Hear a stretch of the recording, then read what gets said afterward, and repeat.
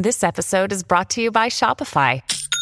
Forget the frustration of picking commerce platforms when you switch your business to Shopify, the global commerce platform that supercharges your selling wherever you sell. With Shopify, you'll harness the same intuitive features, trusted apps, and powerful analytics used by the world's leading brands. Sign up today for your $1 per month trial period at shopify.com/tech, all lowercase. That's shopify.com/tech. This episode is brought to you by ABC. Station 19 is back for its final and hottest season yet. Andy finally becomes captain, and she's going to give it her all to be the best leader the station has ever seen. Will she succeed? Get ready for fiery new romances and high adrenaline rescues. Watch the Station 19 season premiere tonight at a new time, 10/9 Central on ABC, and stream on Hulu. The following podcast contains explicit language, by which we mean potty talk. It's Wednesday, June 15th, 2022. From Peachfish Productions, it's The Gist. I'm Mike Pesca. Barry, do you like Barry? I had Stephen Root on the show the other day. Just so interesting and unexpected, sometimes funny, sometimes really, really disturbing. Here, let's listen to a little of the latest episode of Barry. As many of you are probably aware, I have recently become one of the targets of this illegitimate committee. Oh, wait, you thought I meant the HBO show, Barry? No. I meant the podcast put out by the Representative Barry Loudermilk, Congressman from Georgia's 11th Congressional District. Why would you think I meant the Bill Hader show? Though it was weird that I mentioned Stephen Root for no apparent reason. Anyway, I have to ask, why does Rep. Loudermilk call the committee illegitimate? So you may ask, why do I call the committee illegitimate? So we're not going to play the answer because his answer is what every other Republican, not named Cheney or Kinzinger, says. No Republicans equal illegitimate. Just like all the votes for decertifying the election, aka saying it was not legitimate, came from Republicans. Let's just jettison the word Republican and call them the legitimate. They're the legitimate party. They will tell you what is and isn't legitimate. Perhaps you heard that Adam Kinzinger isn't seeking re-election. He's not a member of the legitimate party. Otherwise, he'd be too legit to quit. But Loudermilk has earned specific treatment because, as you heard, he is a target of the committee's investigation. But it seems that on January 5th, Loudermilk either gave a tour or showed around some constituents the office building underneath but separate from the Capitol. And these constituents, as one does on a tour, took pictures. But they were taking strange pictures of strange things, stairwells, metal detectors, and the like. The next day, this one particular guy who had taken the tour was at the January 6th rally making what actually turns out to be something of a demographically accurate cliche. We're coming in like white on rice for Pelosi, Nadler, Schumer, even you, AOC. We're coming to take you out.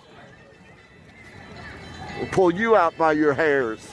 Now that tape, we know all this because it was released by the committee, the U.S. House Select Committee to investigate the January 6th attack on the United States Capitol. Loudermilk denies the tour meant anything, writing, "The Capitol Police already put this false accusation to bed, yet the committee is undermining the Capitol Police and doubling down on their smear campaign, releasing so-called evidence of a tour of the House office buildings, which I have already publicly addressed. As Capitol Police confirmed, nothing about this visit with constituents was suspicious. The pictures show children holding bags from the House gift shop, which was open to visitors, and taking pictures of the Rayburn train." The police didn't say nothing seemed suspicious, but they just factually asserted that no one on the tour ever appeared in any tunnel that would have led to the Capitol. And this is the part of all of it that I'm not understanding. The allegation is that Loudermilk led something of a reconnaissance tour, but the man who was on the tour and later attended the rally and marched toward the Capitol on January 6th never entered the Capitol, it seems. I mean, there was no evidence that he entered the Capitol. The committee doesn't assert that he entered the Capitol. So How was this reconnaissance tour said to have led to any reconnaissance? No one connects the dots. Maybe they will at a hearing. Prominent Democrats accused Loudermilk of lying about giving a tour on January 5th. He did say, I didn't give a tour. There he was on the video with his constituents in the hallway. I suppose he's going to argue I wasn't giving them a tour. I was just saying hello to them and letting them on their way. Or he could argue this. The committee isn't seeking the truth, only how to effectively blame former President Trump and Republicans for the attacks of January 6th. To which I would submit that maybe blaming President Trump and, yes, certain Republicans for the attacks is, in fact, seeking the truth. Well, at the same time, any firm connection between Congressman Loudermilk, his Wisconsin-sorcelled constituents, and spycraft that led to a breach, that is all, as of now, in the realm of the yet-to-be-proved. On the show today, a short little spiel to send off Stephen Breyer. The court today released 6 decisions. It has a couple of dozen more to go, including the big one. But this also means that Stephen Breyer is almost done with his tenure as a Supreme Court justice. Let's look back at the laughs we had, prelude, of course, to the sorrow. The sorrow. But first, Dan Pfeiffer is a former senior advisor to President Barack Obama. He's a co-host of Pod Save America and author of the new book, Battling the Big Lie, How Fox, Facebook, and the MAGA Media Are Destroying America.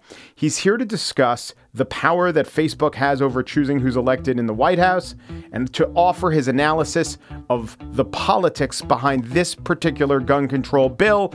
Dan Pfeiffer up next.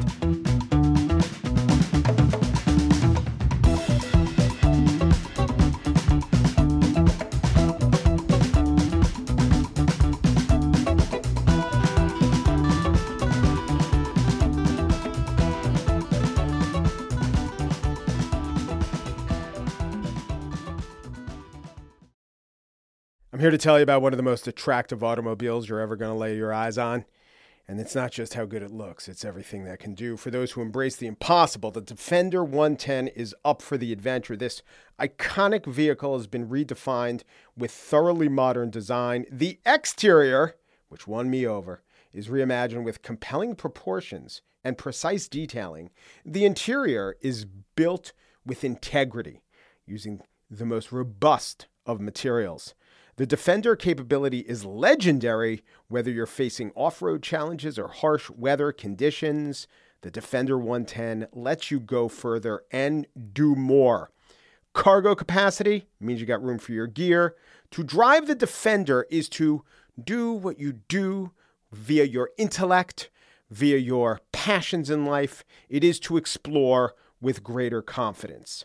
Ready for a wide range of adventures? The Defender family features the two-door Defender 90, the Defender 110, the Defender 130 that seats up to 8. Learn more at LandRoverUSA.com/Defender.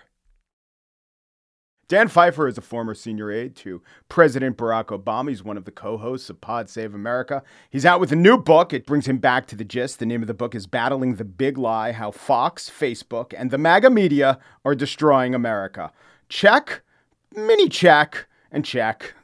How you doing, Dan? Good. How are you? I'm well. I want to get into your thesis, but I also have some not gentle, but spirited, but well-intentioned pushback about how important media is. And I think that oftentimes pundits get this wrong, but I think you, from the background that you have, might actually agree with a few of my premises. But before I do that, of the three, and they do work interconnectedly, what's the driver and what's the most malicious force? Facebook, by far. Because Facebook is what carries the disinformation, the conspiracy theories, the divisive messaging to people who do not opt into the right-wing media ecosystem. If you're one of the people who chooses to watch Tucker Carlson, for instance, one of that 4 million people or whatever it is, you kind of know what you're getting into. What Facebook is now doing is taking that message, whether it's from Tucker Carlson or from any of this wide array of sort of right-wing media, and then giving it to you and to people who do not opt into it. They're seeing it organically. You have 70% of U.S. adults on Facebook. 4 in 10 of those see Facebook as a primary source of news. So you're seeing this information even if you don't opt into it. And it puts a lot of pressure on the individual person to be incredibly media literate and sophisticated to distinguish between opinion and news, fact and fiction. And if you're just seeing headlines, you're never going to know what you're seeing. And so I think it is a very dangerous and polluting effect that's operating at a massive scale. But of the three, it's odd in that Facebook is amoral and certainly MAGA is immoral. And I think Fox is pretty much driven by business directives. Or do you not think that Facebook is amoral? I think that Facebook started out amoral and has made a series of decisions that are about the bottom line that they know are immoral. They have seen the impact of it. So basically, it's the equivalent of they have culpability. If the business does not plow its sidewalk and you slip, maybe they didn't push you, but they should have known what would have happened. Yes, that's exactly right. And so are the fixes governmental? Are they for consumers to rise up? What are the fixes to this situation where, Facebook is, and by Facebook, do you mean more than Facebook or do you literally mean Facebook? I mean, but I'll finish the question. Facebook is the accelerant for all of this misinformation. No one in social media is covered in glory in how how the world works. Facebook, because of its scale and its lack of accountability, because Mark Zuckerberg cannot be fired, is by far the worst, in my opinion. But no one is great, right? Like a lot of bad stuff has happened on YouTube. A lot of, Twitter has always been bad and it could get a lot worse soon. But Facebook, because it's reaching so many more people, and because they seem to make some of the work, given a choice between the right thing and the wrong thing, they keep seeming to decide the wrong thing. I think Facebook is by far the most culpable in this world. But what brings it back into the fold? Or do we just need a massive raft of regulations recognizing Facebook for what it is, or at least what you say it is? I think that we definitely no question, need more regulations, more regulatory scrutiny of Facebook, both in terms of whether it is a monopoly, what are the costs of having one unaccountable person who cannot be fired own 3 of the largest platforms in the world, Facebook, Instagram, and WhatsApp, and what that means. There have been some ideas out there about, so I would do 2 buckets of sort of regulatory things, and I am far from an expert in this, but one is antitrust, right? Are they too big? Do they need to be broken up? That needs to be looked at seriously. I don't know what the right answer is, and it is much more complicated than just break it up. I understand that. The second part is how you deal with the algorithm. And there has been, some calls and some legislation out there and proposals about more transparency. Because what people don't really understand is that the Facebook algorithm is making decisions about what to show billions of people every day. That is something that should have some measure of transparency to it, transparency to government regulators. And then the third idea is one that President Obama also announced in his disinformation speech he floated, I guess, was whether Section 230, which grants legal immunity to publishers for the things people post, whether that should not exist for digital ads, right? Whether that should be revised for digital ads. So if Facebook is, it's one thing to say Facebook is responsible and can be sued for anything that its 3 billion or whatever users post on a daily basis, but do they have responsibility for things that they are specifically profiting off of and then targeting based on the data they have at people? That to me is a very interesting idea that could change, at least in some ways in which the service operates. Yeah, that's interesting. The first 2 ideas that you floated, it would seem like, I guess anything's possible, but it would, I don't know if it would stand up to scrutiny to strip specifically Zuckerberg of his status. He enjoys the status. We have this structure of non-voting shares of stock.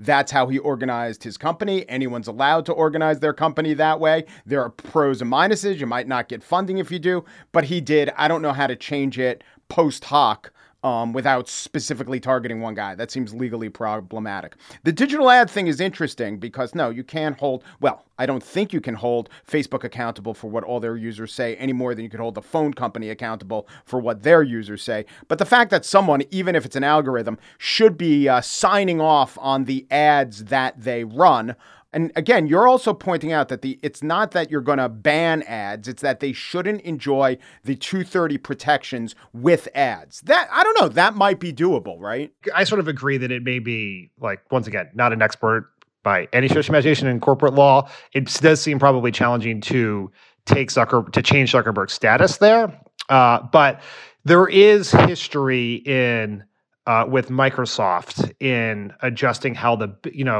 when you go through these antitrust situations about adjusting how the business works, right?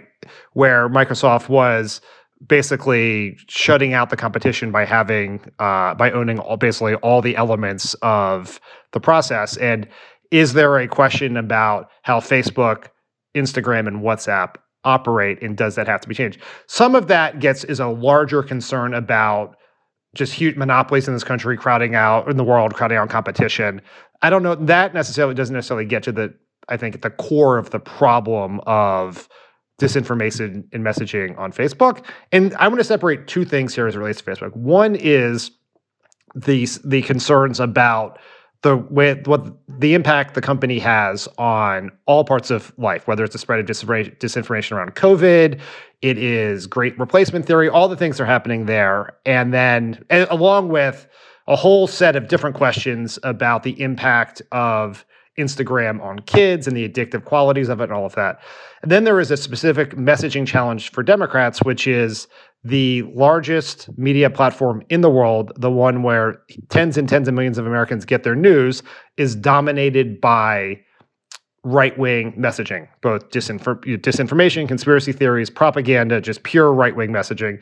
And then that creates a structural challenge for Democrats to get their message out that we have to address, which is sort of what led me to write the book.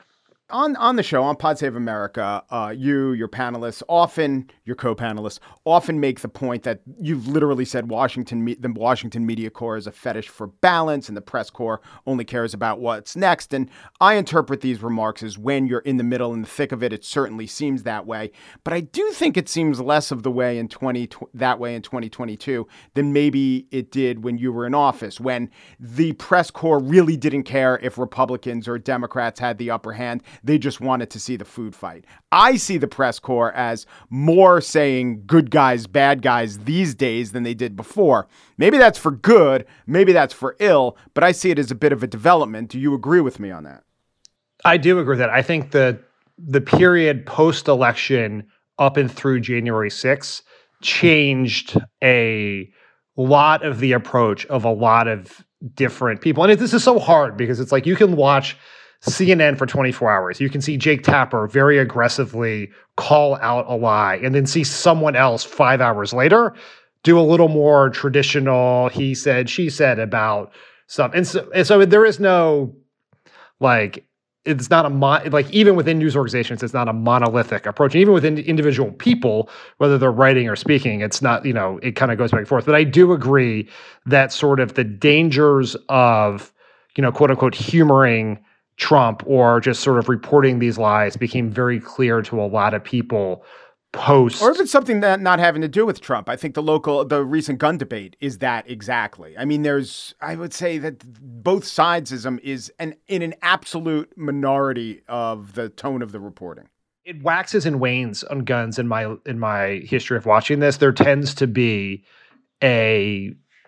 sort of a more vociferous, maybe even put your thumb on the scale of not having our children killed in schools view from the press in the immediate moment in which it happens. And then once you get into the legislative sausage making, then it becomes a little more both sidesism, I think, because they sort of because the Republican arguments do not bear up to scrutiny. And I don't think there's some people call it out very well. Lots don't. It becomes Democrats say we should ban assault weapons. Republicans say the assault weapon ban would do nothing.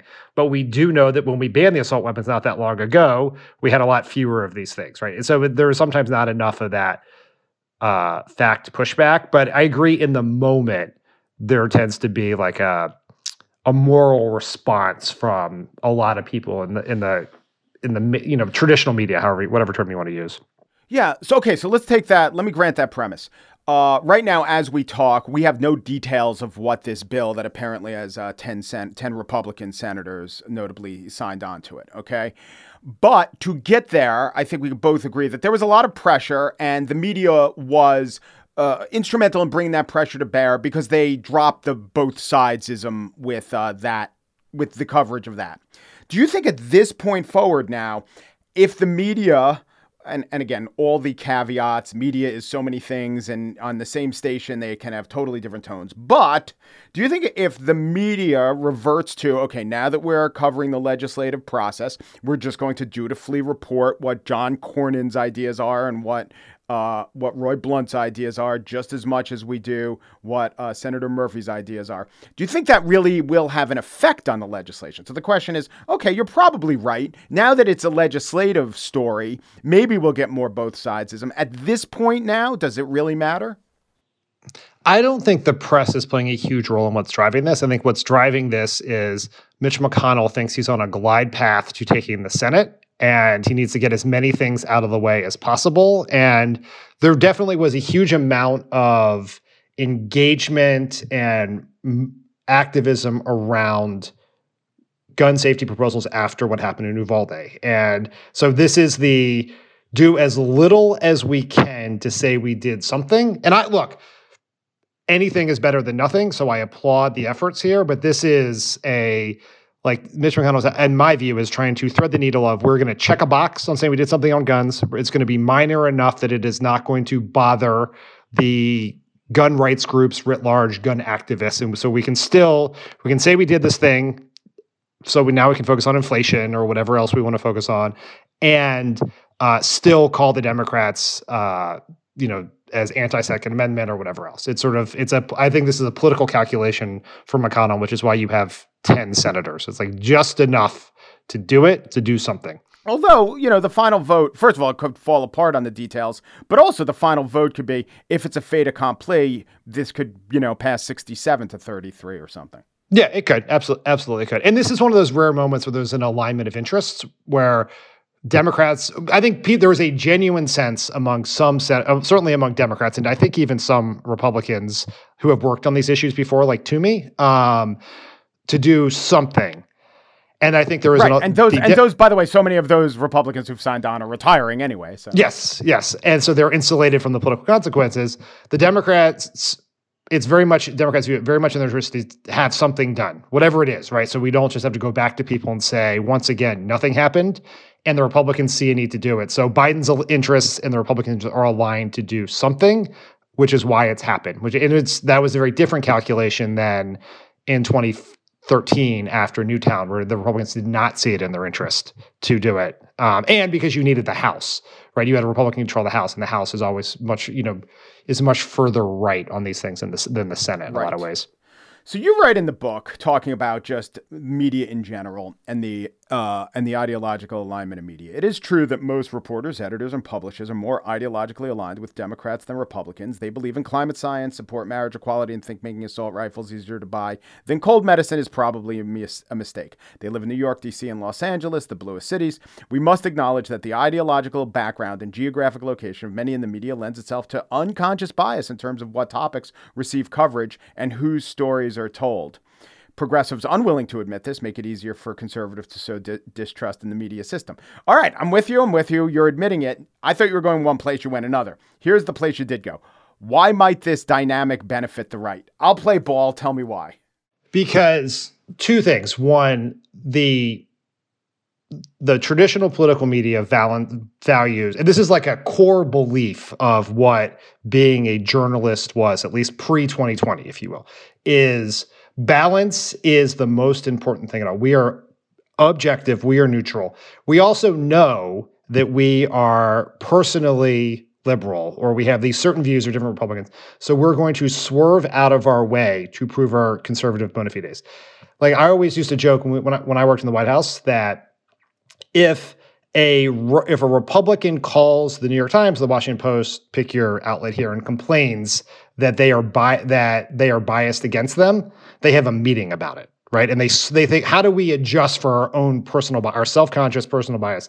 If a Democrat calls and complains, it's often seen as proof that we are not that biased. And so that is something that, as I write in the book, the Republicans have ruthlessly exploited over the years. It is the entire point of Fox News and Fair and Balanced is to bludgeon the press, call them liberal, as a way to bully them into doing what they want them to do. Dan Pfeiffer will be back tomorrow to talk about partisan media, MSNBC versus Fox, and how he and I see our different roles differently.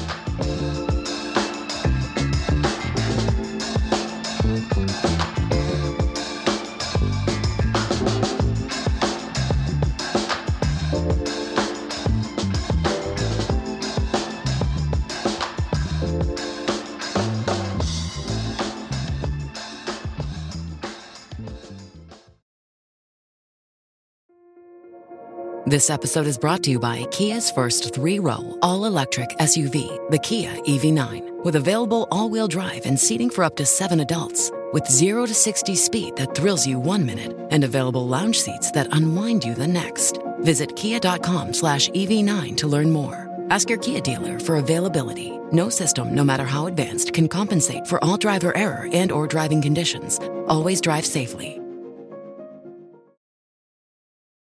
And now the spiel. Stephen Breyer's last day on the Supreme Court will be when this term ends, and that's in a few weeks. He was noted for his commitment, his intellect, but also in oral arguments for his zany questions. Well, they're regarded as zany. I just think of them as smart. Here was a 2007 case about a patent on gas pedals. I'll read you a quote from a Boston-based patent lawyer that ran in the Boston Globe. This is probably the most important case the Supreme Court has taken on patents in the last 25 years. This could mean a major revolutionary change. Well, Justice Breyer was less impressed with the import of this case, or at least he was just wondering what was so great that this pedal deserved a patent. And so he came up with this analogy. Now, to me, I grant you I'm not an expert, but it looks about the same level as I have a sensor on my garage door at the lower hinge, and it's when the car is coming in and out, and the raccoons are eating it. So I think of the brainstorm of putting it on the upper hinge. Okay? Now, I just think that how could I get a patent for that? And now that's very naive. That's very naive. But the point is, I don't see what we're talking about. Breyer loved peddling these theories. I go buy the pedals. I put it in my bicycle. I start pedaling down the road. Now, we don't want 19 patent inspectors chasing me. No, we don't. But Breyer did certainly like chasing a line of reasoning. Well, I mean, suppose the policeman comes along and he sees 3 people in a car and there is Jack the Ripper driving. Yes, suppose. Or suppose that he, Justice Breyer, were a very specific type of grocer. My own kale shop. I sell fried kale. And right outside, I want a big picture of kale that lights up. Okay? It's mine. This is my shop. Or suppose, as he once did, that a bank robber were very polite, and Justice Scalia didn't understand why anyone would listen to this polite bank robber. My example was meant to encompass a polite but armed bank robber.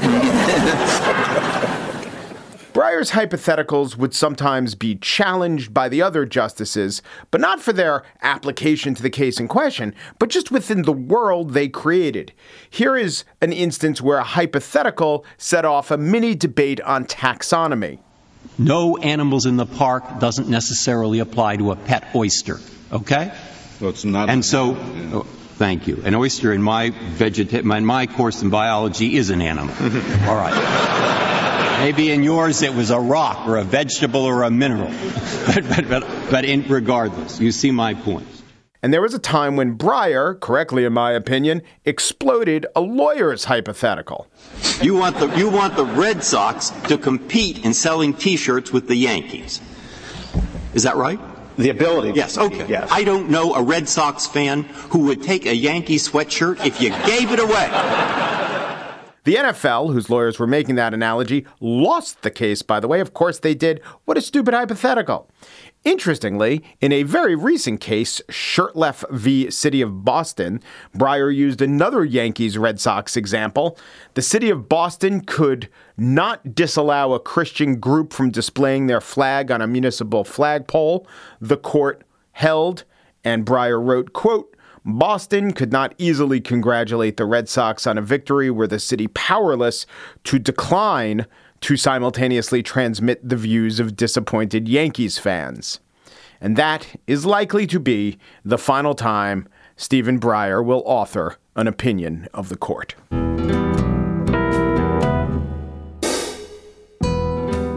And that's it for today's show. Corey War is the assistant producer of The Gist. Joel Patterson is the senior producer.